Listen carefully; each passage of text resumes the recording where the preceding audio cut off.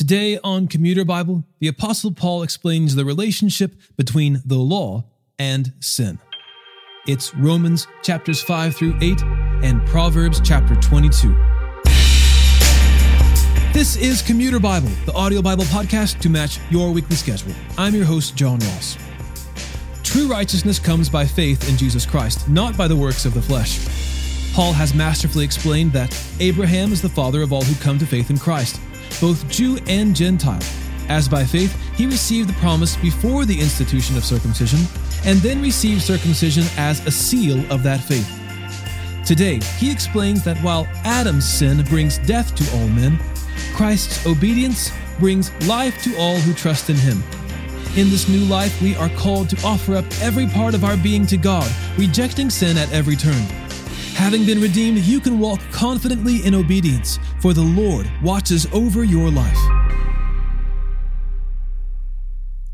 Romans chapters 5 through 8.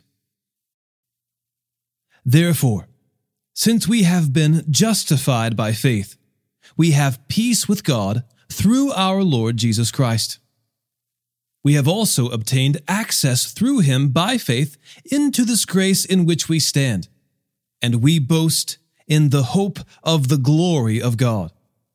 And not only that, but we also boast in our afflictions, because we know that affliction produces endurance. Endurance produces proven character, and proven character produces hope. This hope will not disappoint us, because God's love has been poured out in our hearts through the Holy Spirit who was given to us.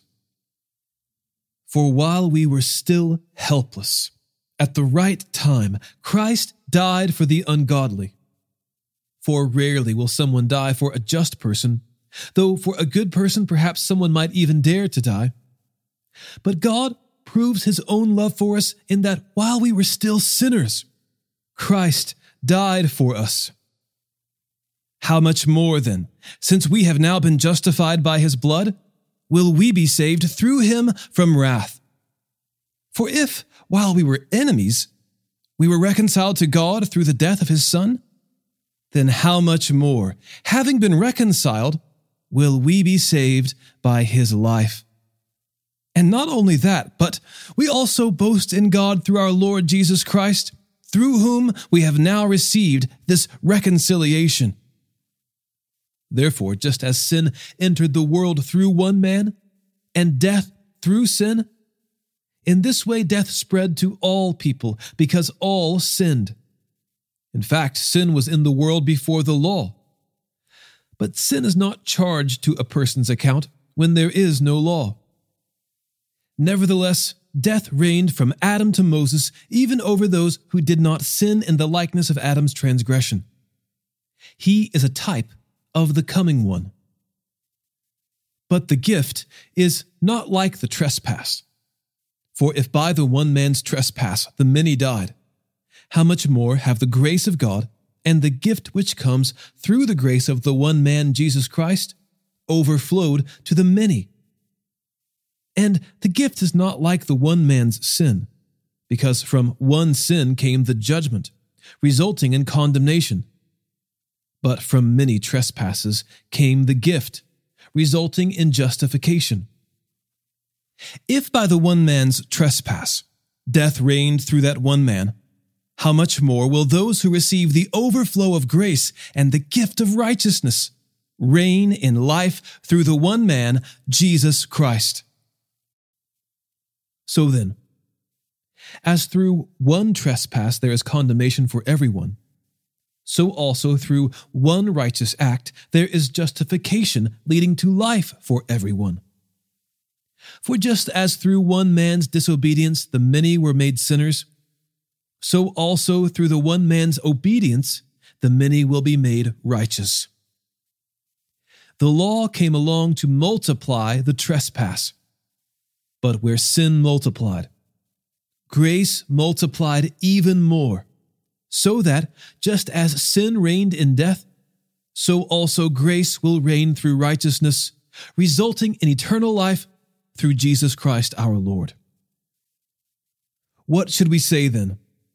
Should we continue in sin so that grace may multiply?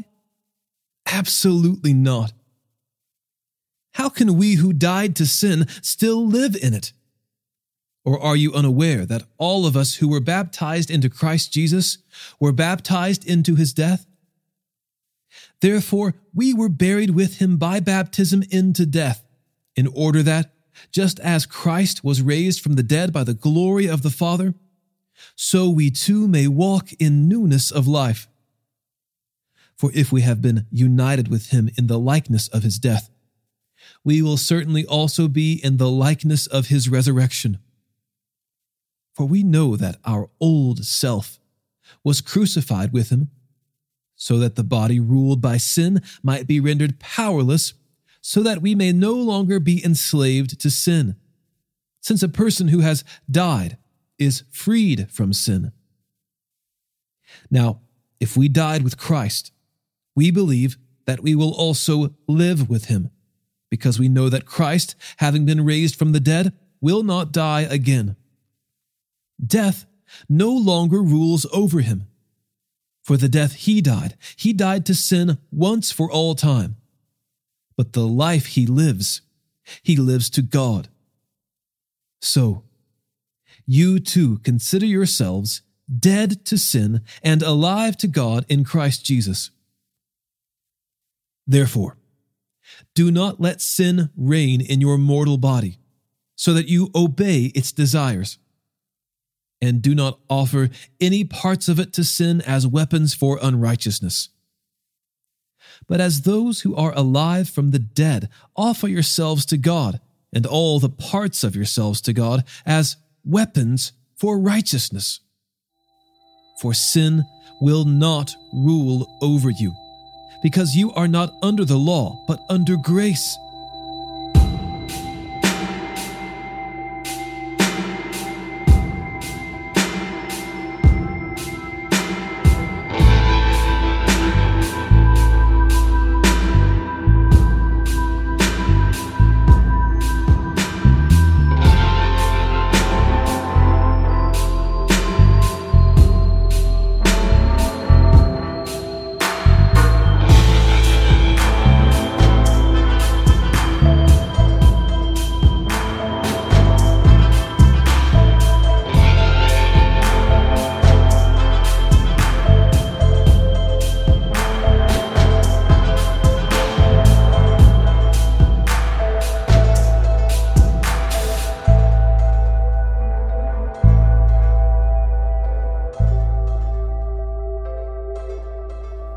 What then? Should we sin because we are not under the law but under grace? Absolutely not. Don't you know that if you offer yourselves to someone as obedient slaves, you are slaves of that one you obey, either of sin leading to death or of obedience leading to righteousness? But thank God, although you used to be slaves of sin, you obeyed from the heart that pattern of teaching to which you were handed over, and having been set free from sin, you became enslaved to righteousness. I am using a human analogy because of the weakness of your flesh. For just as you offered the parts of yourselves as slaves to impurity and to greater and greater lawlessness, so now offer them as slaves to righteousness, which results in sanctification. For when you were slaves of sin, you were free with regard to righteousness. So what fruit was produced then from the things you are now ashamed of? The outcome of those things is death. But now, since you have been set free from sin and have become enslaved to God, you have your fruit, which results in sanctification. And the outcome is eternal life. For the wages of sin is death, but the gift of God is eternal life in Christ Jesus our Lord. Since I am speaking to those who know the law, brothers and sisters, don't you know that the law rules over someone as long as he lives? For example, a married woman is legally bound to her husband while he lives. But if her husband dies, she is released from the law regarding the husband. So then, if she is married to another man while her husband is living, she will be called an adulteress. But if her husband dies, she is free from that law. Then, if she is married to another man, she is not an adulteress. Therefore, my brothers and sisters, you also were put to death in relation to the law through the body of Christ, so that you may belong to another. You belong to him who was raised from the dead in order that we may bear fruit for God. For when we were in the flesh, the sinful passions aroused through the law were working in us to bear fruit for death. But now, we have been released from the law, since we have died to what held us, so that we may serve in the newness of the Spirit and not in the old letter of the law.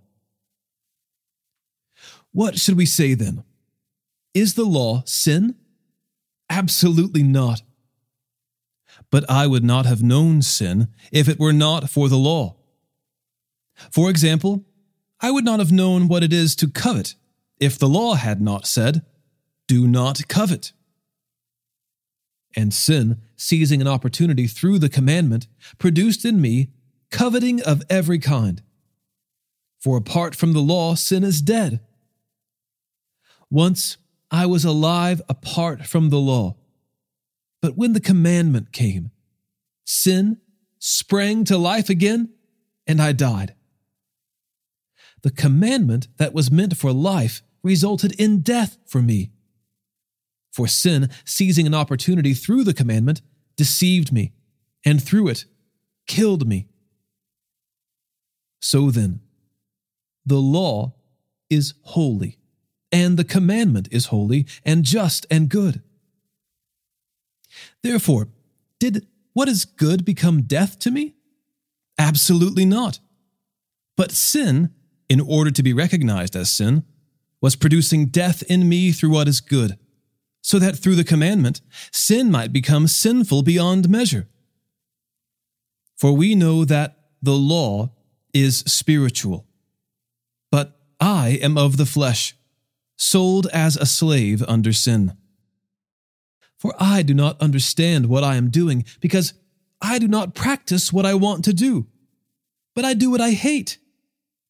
Now, if I do what I do not want to do, I agree with the law that it is good. So now I am no longer the one doing it, but it is sin living in me. For I know that nothing good lives in me, that is, in my flesh. For the desire to do what is good is with me, but there is no ability to do it. For I do not do the good that I want to do, but I practice the evil that I do not want to do. Now, if I do what I do not want, I am no longer the one that does it, but it is the sin that lives in me. So I discover this law. When I want to do what is good, evil is present with me. For in my inner self I delight in God's law, but I see a different law in the parts of my body, waging war against the law of my mind, and taking me prisoner to the law of sin in the parts of my body. What a wretched man I am! Who will rescue me from this body of death? Thanks be to God, through Jesus Christ our Lord. So then, with my mind I myself am serving the law of God, but with my flesh, the law of sin.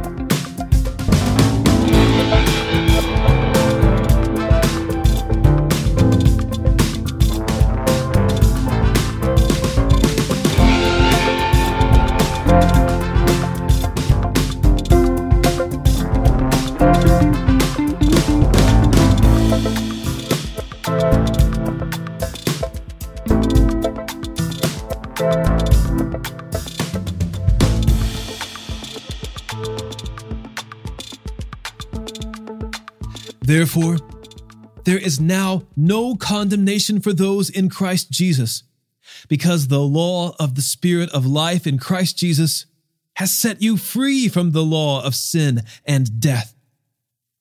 For what the law could not do, since it was weakened by the flesh, God did.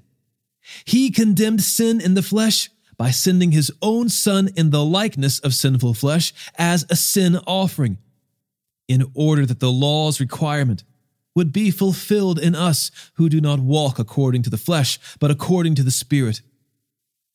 For those who live according to the flesh have their minds set on the things of the flesh, but those who live according to the Spirit have their minds set on the things of the Spirit.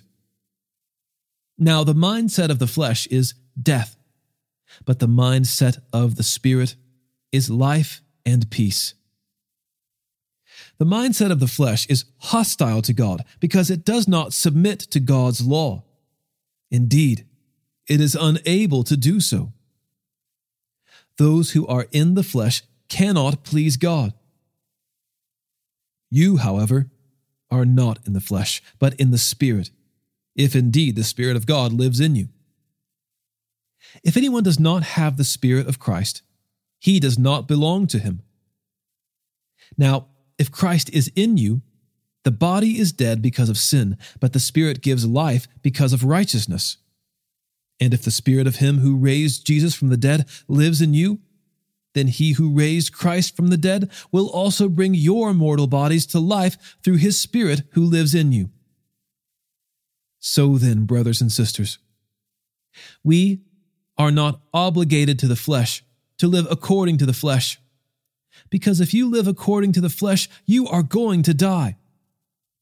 But if by the Spirit you put to death the deeds of the body, you will live. For all those led by God's Spirit are God's sons. For you did not receive a spirit of slavery to fall back into fear. Instead, you received the Spirit of adoption, by whom we cry out, Abba, Father. The Spirit himself testifies together with our spirit that we are God's children, and if children, also heirs, heirs of God and co-heirs with Christ, if indeed we suffer with him, so that we may also be glorified with him. For I consider that the sufferings of this present time are not worth comparing with the glory that is going to be revealed to us. For the creation eagerly waits with anticipation for God's sons to be revealed. For the creation was subjected to futility, not willingly, but because of him who subjected it, in the hope that the creation itself will also be set free from the bondage to decay into the glorious freedom of God's children. For we know that the whole creation has been groaning together with labor pains until now. Not only that, but we ourselves, who have the Spirit as the first fruits, we also groan within ourselves, eagerly waiting for adoption, the redemption of our bodies. Now in this hope we were saved. But hope that is seen is not hope, because who hopes for what he sees? Now, if we hope for what we do not see, we eagerly wait for it with patience. In the same way, the Spirit also helps us in our weakness, because we do not know what to pray for as we should. But the Spirit himself intercedes for us with inexpressible groanings. And he who searches our hearts knows the mind of the Spirit, because he intercedes for the saints according to the will of God. We know that all things work together for the good of those who love God, who are called according to his purpose. For those he foreknew, he also predestined to be conformed to the image of his Son, so that he would be the firstborn among many brothers and sisters. And those he predestined, he also called. And those he called, he also justified. And those he justified, he also glorified. What then are we to say about these things? If God is for us, who is against us? He did not spare even his own Son, but gave him up for us all. How will he not also with him grant us everything? Who can bring an accusation against God's elect? God is the one who justifies. Who is the one who condemns? Christ Jesus is the one who died, but even more, he has been raised. He also is at the right hand of God and intercedes for us. Who can separate us from the love of Christ? Can affliction or distress or persecution or famine or nakedness or danger or sword? As it is written, because of you we are being put to death all day long. We are counted as sheep to be slaughtered. No, in all these things we are more than conquerors through him who loved us. For I am persuaded that neither death nor life, nor angels nor rulers, nor things present nor things to come, nor powers, nor height, nor depth, nor any other created thing will be able to separate us from the love of God that is in Christ Jesus our Lord.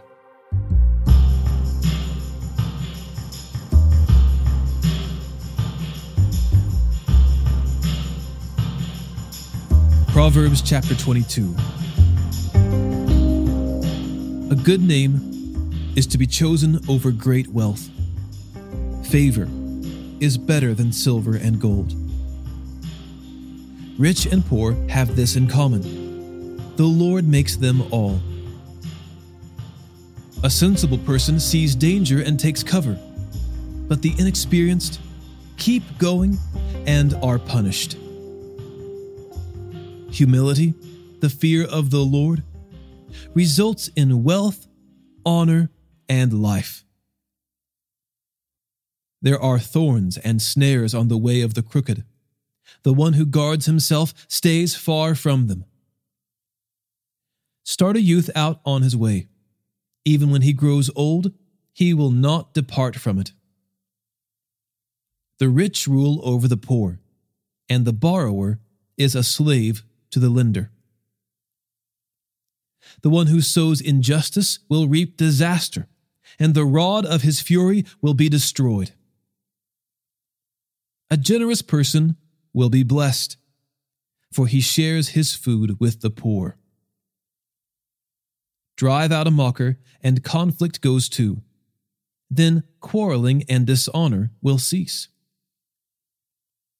The one who loves a pure heart and gracious lips, the king is his friend. The Lord's eyes keep watch over knowledge, and he overthrows the words of the treacherous. The slacker says, "There's a lion outside. I'll be killed in the public square." The mouth of the forbidden woman is a deep pit. A man cursed by the Lord will fall into it. Foolishness is bound to the heart of a youth. A rod of discipline will separate it from him. Oppressing the poor to enrich oneself and giving to the rich, both lead only to poverty. Listen closely, pay attention to the words of the wise, and apply your mind to my knowledge. For it is pleasing if you keep them within you, and if they are constantly on your lips. I have instructed you today, even you, so that your confidence may be in the Lord. Haven't I written for you 30 sayings about counsel and knowledge, in order to teach you true and reliable words, so that you may give a dependable report to those who sent you? Don't rob a poor person because he is poor, and don't crush the oppressed at the city gate. For the Lord will champion their cause and will plunder those who plunder them.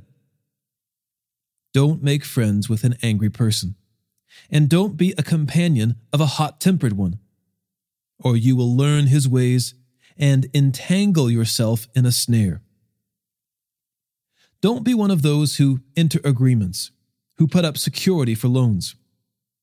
If you have nothing with which to pay, even your bed will be taken from under you. Don't move an ancient boundary marker that your ancestors set up. Do you see a person skilled in his work?